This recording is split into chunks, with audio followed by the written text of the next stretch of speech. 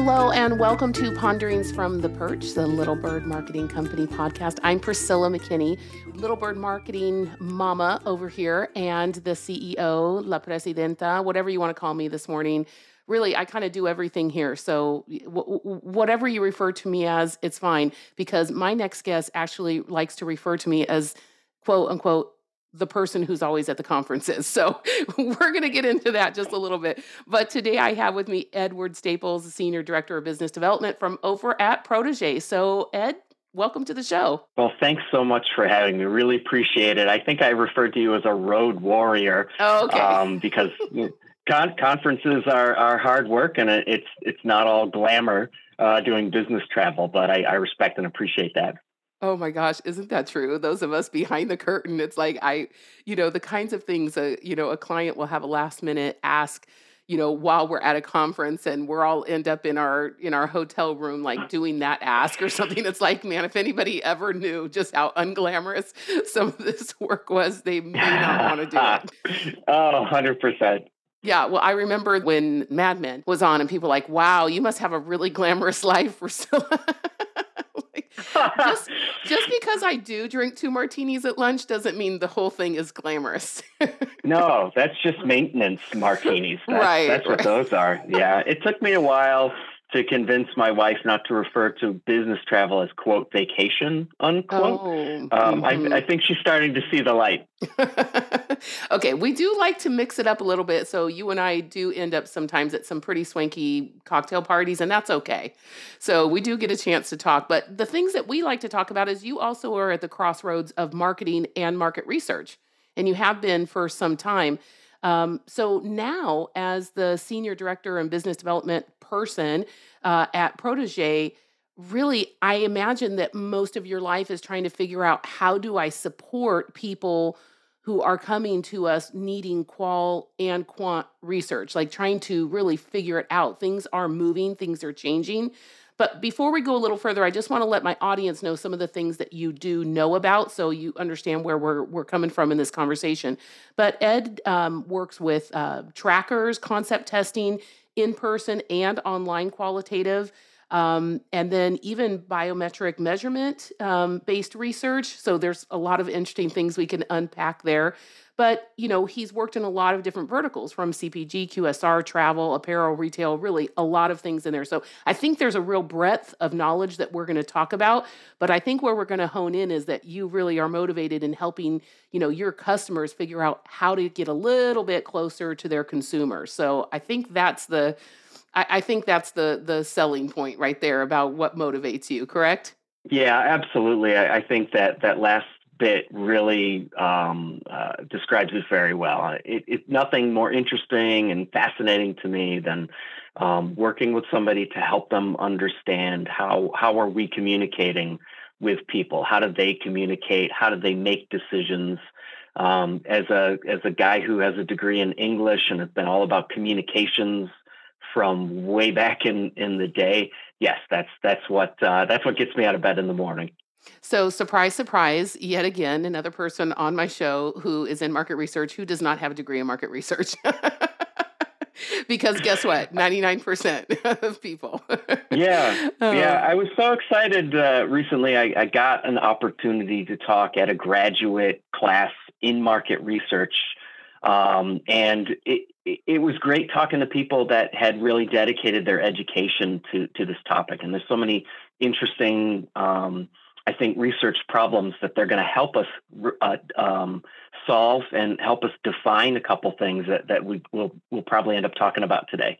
Oh, I love that. Well, for me, I have a degree in cultural anthropology, so that makes total sense that I'm the CEO of a digital marketing firm, right? Total, just straight path, I'm sure.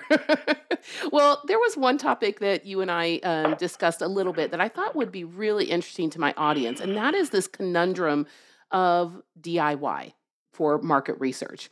And I know that, sitting where you sit at Protégé, you are privy to all kinds of conversations that are going on with multiple parties. And you get to hear what it is that clients are trying to do. They're trying to be scrappy. They're trying to be, really budget conscious. They're also trying to, cut fluff and get right to the insight. So there's a lot of great motivations going on.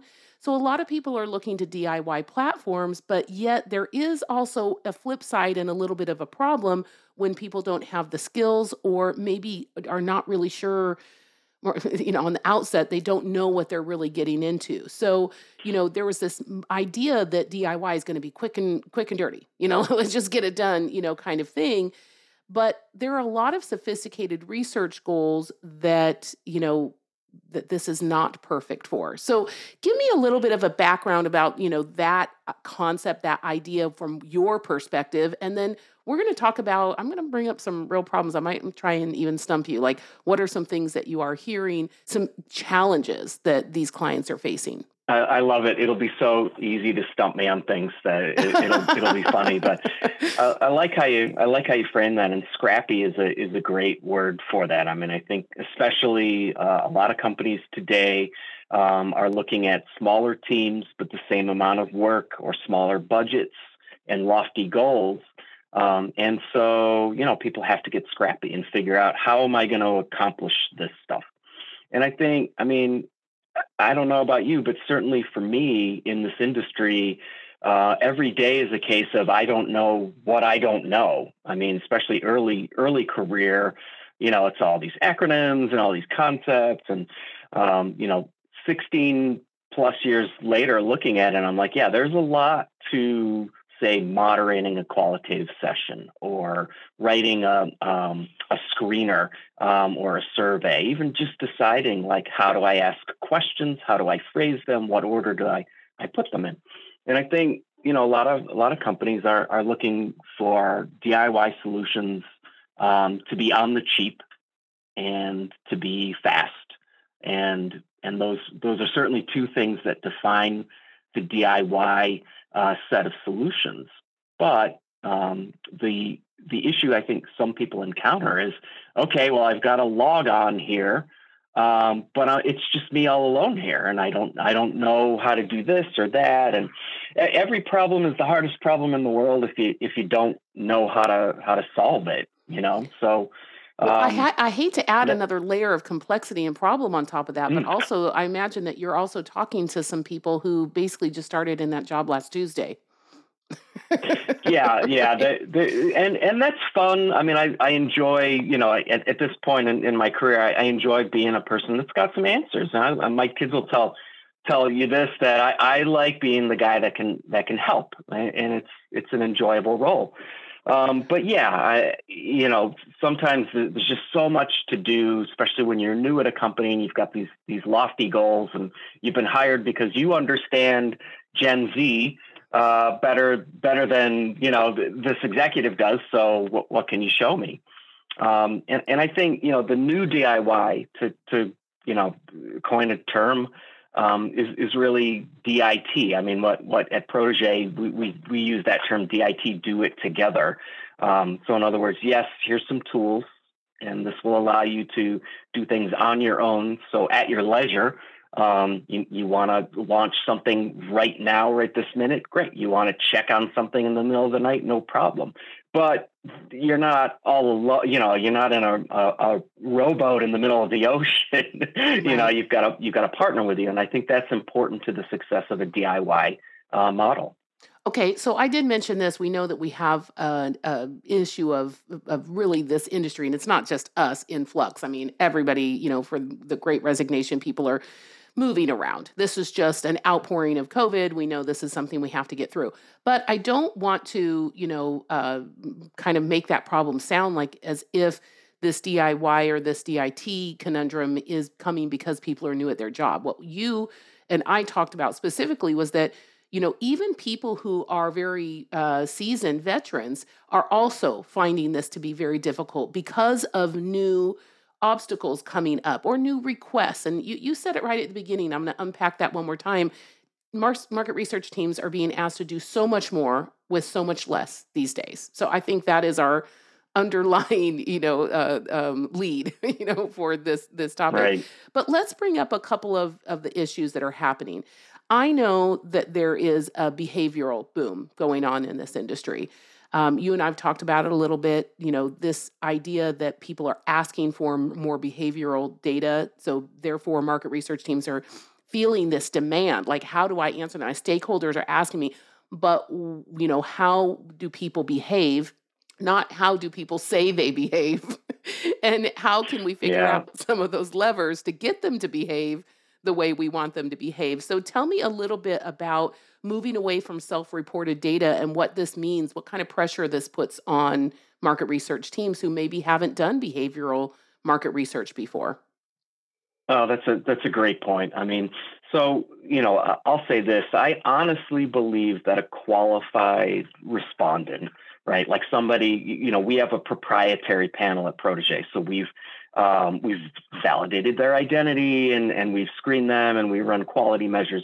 A qualified respondent is doing their level best to answer correctly.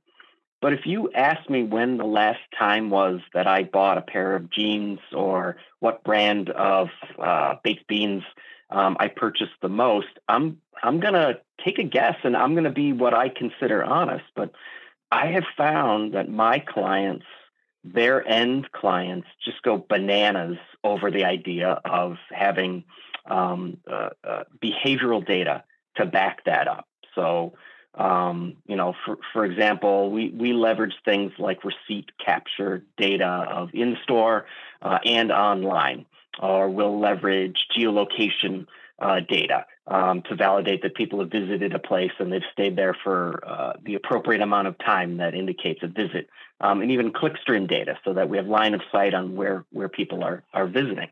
An example that I like to share is I work with a very large retailer, US-based retailer, and their research problem was, why are people coming to our locations without making a purchase?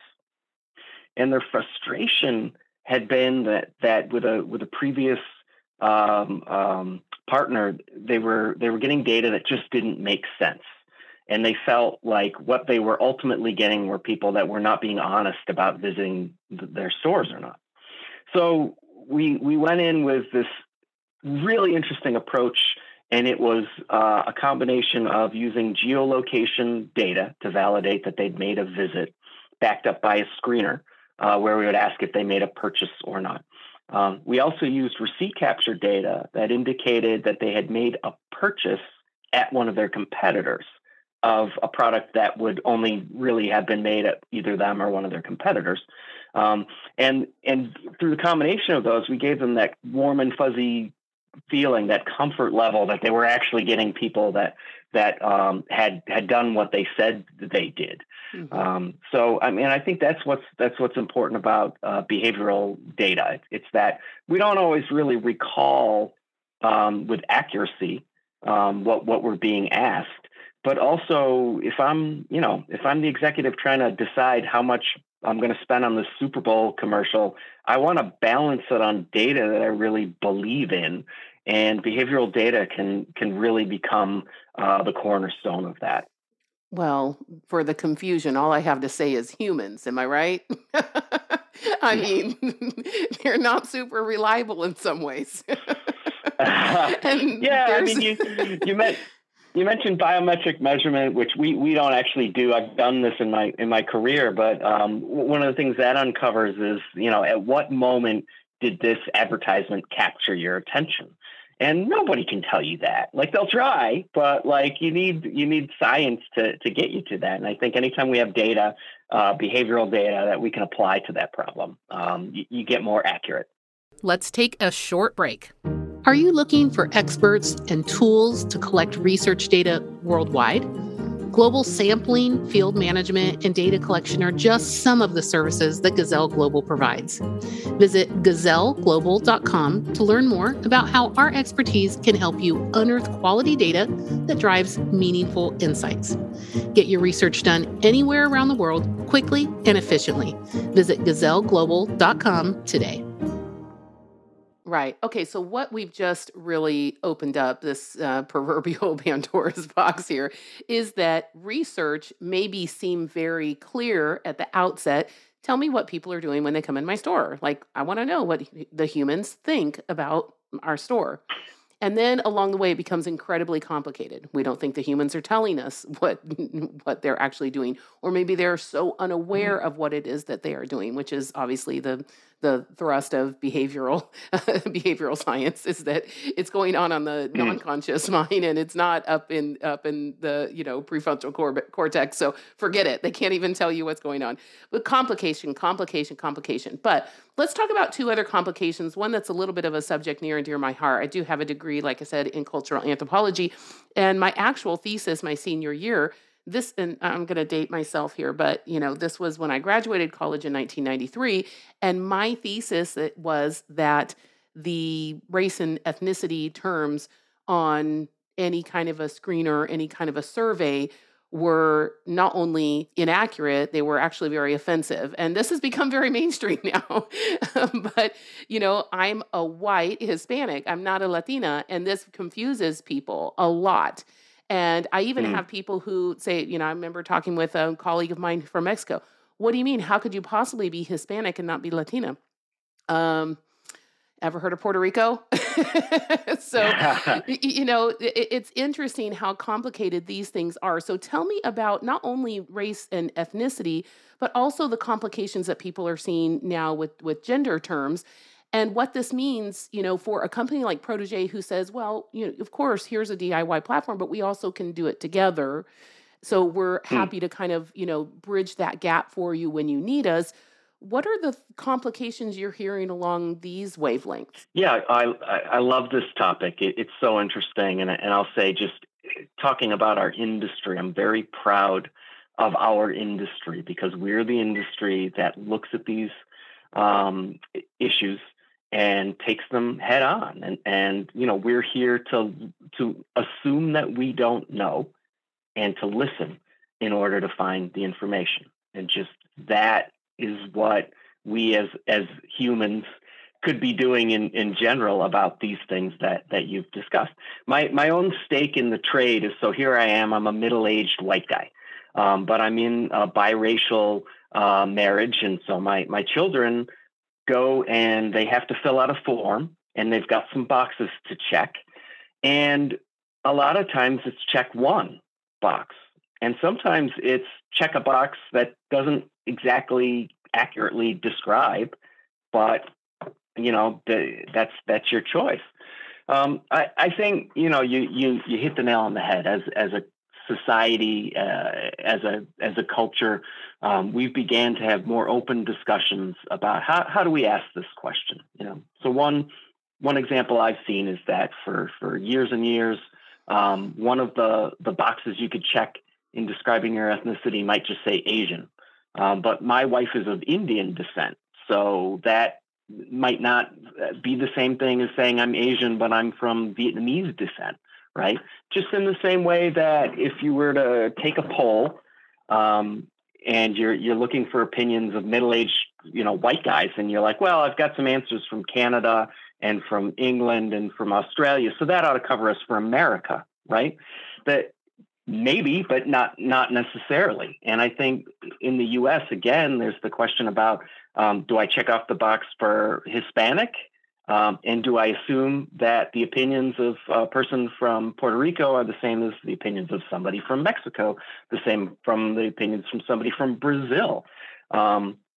It's there's a lot to unpack in these questions. DIY wise, or more like in terms of being a consultant, we're here to help foster what a company wants to accomplish, right? So if somebody's coming to me and they're asking me about this, it's more a question of what are you trying to accomplish with the research? I mean, do we even need to ask a gender or race or Hispanic Oh origin my question gosh. for the study or not? Oh my gosh, there's the mic drop Yeah, there. It always comes back to me. It's like, why are we even asking? Is this pertinent? right, Now, I'm not saying it's never right. pertinent. That's what we're talking about is that things are more complex than people want them to be, period. So I'm not saying there's Hmm. one hard answer. No, it's not saying, oh, throw these questions out. It's the question is like, we always start with these questions. Who says? Like, Right. if it is not pertinent to the research that we're doing, why do we care? And I love that idea of, kind of from where you sit to be able to challenge that to, the brands or to your client and say, Is that going to inform this research or not? Because we're already making things long and unwieldy for the humans that are participating, is there something we can do that keeps the integrity of the research and keeps them engaged and gets the real insight out of it, but yet gets rid of the superfluous, questions? Yeah, yeah. I mean that's one of the things, to your original point, and when you're looking at DIY, it's like this might be a question that you hadn't anticipated when you sat down to write your first. Anybody who's ever written a survey or a screener can remember the first time they sat down to do that, and they're like, "Oh, should I ask this? How do I ask this? When do I ask this? Does this even matter?" Like, there's a lot to think about. I think we at Protege, we have the opportunity to be good consultants. I mean, I'm one on a team of a bunch of people that are smarter than I, that come from all over the research industry, right? Like, I'm a former Millward Brownie. My boss is from JD Power. We've got people from Nielsen and Hall & Partners, et cetera, et cetera. So we've got people that are there to kind of guide our clients through, how can we help you make these decisions and get to data that's going to mean something to your business. Right. So you just mentioned something about your team. So let's unpack that a little bit. Protege, probably around what, 400 employees or something like that? Yeah, we're closer to 500, actually. Closer to We 500. acquired a number of companies during COVID. February, we announced the acquisition of a company called Pollfish, which has this amazing DIY survey programming platform, which just blows me away. So, so about 500. Yeah, well, you're right in that, when you look at all of the leaders on the Protege team, there are a lot of awards, a lot of accolades, a lot of experience there. But really, you guys come to the market as, gosh, I would, say it's just basically an evolving technology. Is that fair? Yeah. So, I mean, in terms of the evolution of us, and I'll give the briefest version of what I think is an amazing story, but we started out in 2005, more or less as a white labeled internet search, right? You go online, you want to search for whatever, and you get points, which you can convert those points into a donation to a charity of your choice. That's a beautiful origin story, if you ask me. But over time, that's evolved into, for our respondents, like, what other things are you doing online, and how can we create a rewarding moment around that? So people are taking surveys, or they're shopping online, or they're watching videos, or playing games, and so forth. And then at a certain point in our evolution, that became, besides just wholesaling respondents, like, what else can we do to support our customers? So we began to add in things like program, we can program, but we'll offer a DIY platform where you can program, and we can manage the field work, and go all the way down to data processing and data visualization and final reports and so on and so forth. So yeah, evolution is a great way to put it, and that's a 10-second version of that doesn't do justice to the Protege story. Well, I love that, but I want to come back to the thing you said that your kids mentioned about you, that you like to be the person who helps. So tell me, in your day-to-day, what is the thing you like to help the most about? Is there something, that comes to mind, maybe an experience you have? Maybe it doesn't have to be like the superlative, this was the most thing, but just an example of, like, what gets you up in the morning? What is it that really still piques your interest about helping people do market research and accomplish that kind of a goal to get closer to the consumer? All right, well, get ready to get bored, because here it comes. But honestly, if I take never say that on a podcast. Do not say that. They won't listen to the end. You're supposed to say, wait a minute, here's all the good stuff you were waiting for in listening to this episode. Gotcha. Big fumble there, yes. I mean, if there's something I take pride in, or that, my North Star is to be as good a consultant as possible, right? So at the end of the day, I want to, if I tell you, hey, Priscilla, we can do this, it'll take this much time, this is how much data we can get you. I want you, by the end of whatever we've done, to go, wow, that is what we did, or we did better. I mean, that to me, and there's so much to know in order to do that. Like, how long does it take to get 1,000 responses Gen Pop versus how long does it take to get 1,000 responses from Gen Z? Because spoiler, it's not the same amount of time, or just how do you plan things out? How do you manage quotas? How much time is it going to take? What can I do with the data? How best to cut the data? Things like that. I love that stuff. I'm a little bit math nerdy in that way, and I'm lucky to have a great team that's able to actually do the heavy lifting.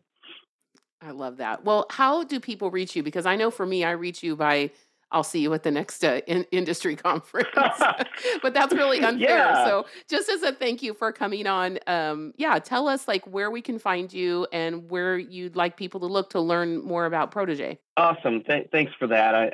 So it's pretty easy. Although people don't always spell Protégé correctly, and that's not their fault. But the best way to reach me is Edward and then S as in Staples, which is my last name, but Edward.S at Protégé, which is P as in Peter, R-O-D as in delightful, E, G as in genuine, E.com. So Protégé.com. Or just go to Protégé.com to get more information about us. But I like to tell people if what I'm doing all day long is answering questions about capabilities or projects or would this work or won't, then I'm a happy boy. So I love to hear from people. I love that. Well, I think this is not going to be the end of the conversation of the DIY, DIT, and then add on top of that the done for you, like the whole, like the moving back and forth of it. I don't think it's all either the end of market research teams being asked to do more with less. So I think we're probably going to be in this conversation for a lot longer. And so, Ed, it sounds like you're a great resource for people. Awesome. Well, yeah, it's an interesting ride, and every day is something new. So it is fun to work in, and it's fun to meet great people like you, Priscilla, who's got that clear, genuine passion for what you're doing. That's the kind of thing that gets you out of bed in the morning. Well, it's all about bringing people together. So if you have questions, you heard it here. Ed's own kids say that he will help you. So you can hold that over him. Thanks so much for coming on the show. And from all of the peeps here at Little Bird Marketing, have a great day and happy marketing.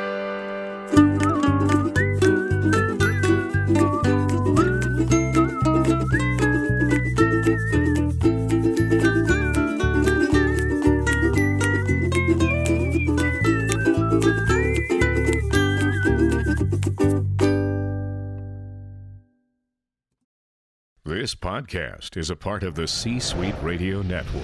For more top business podcasts, visit c-suiteradio.com.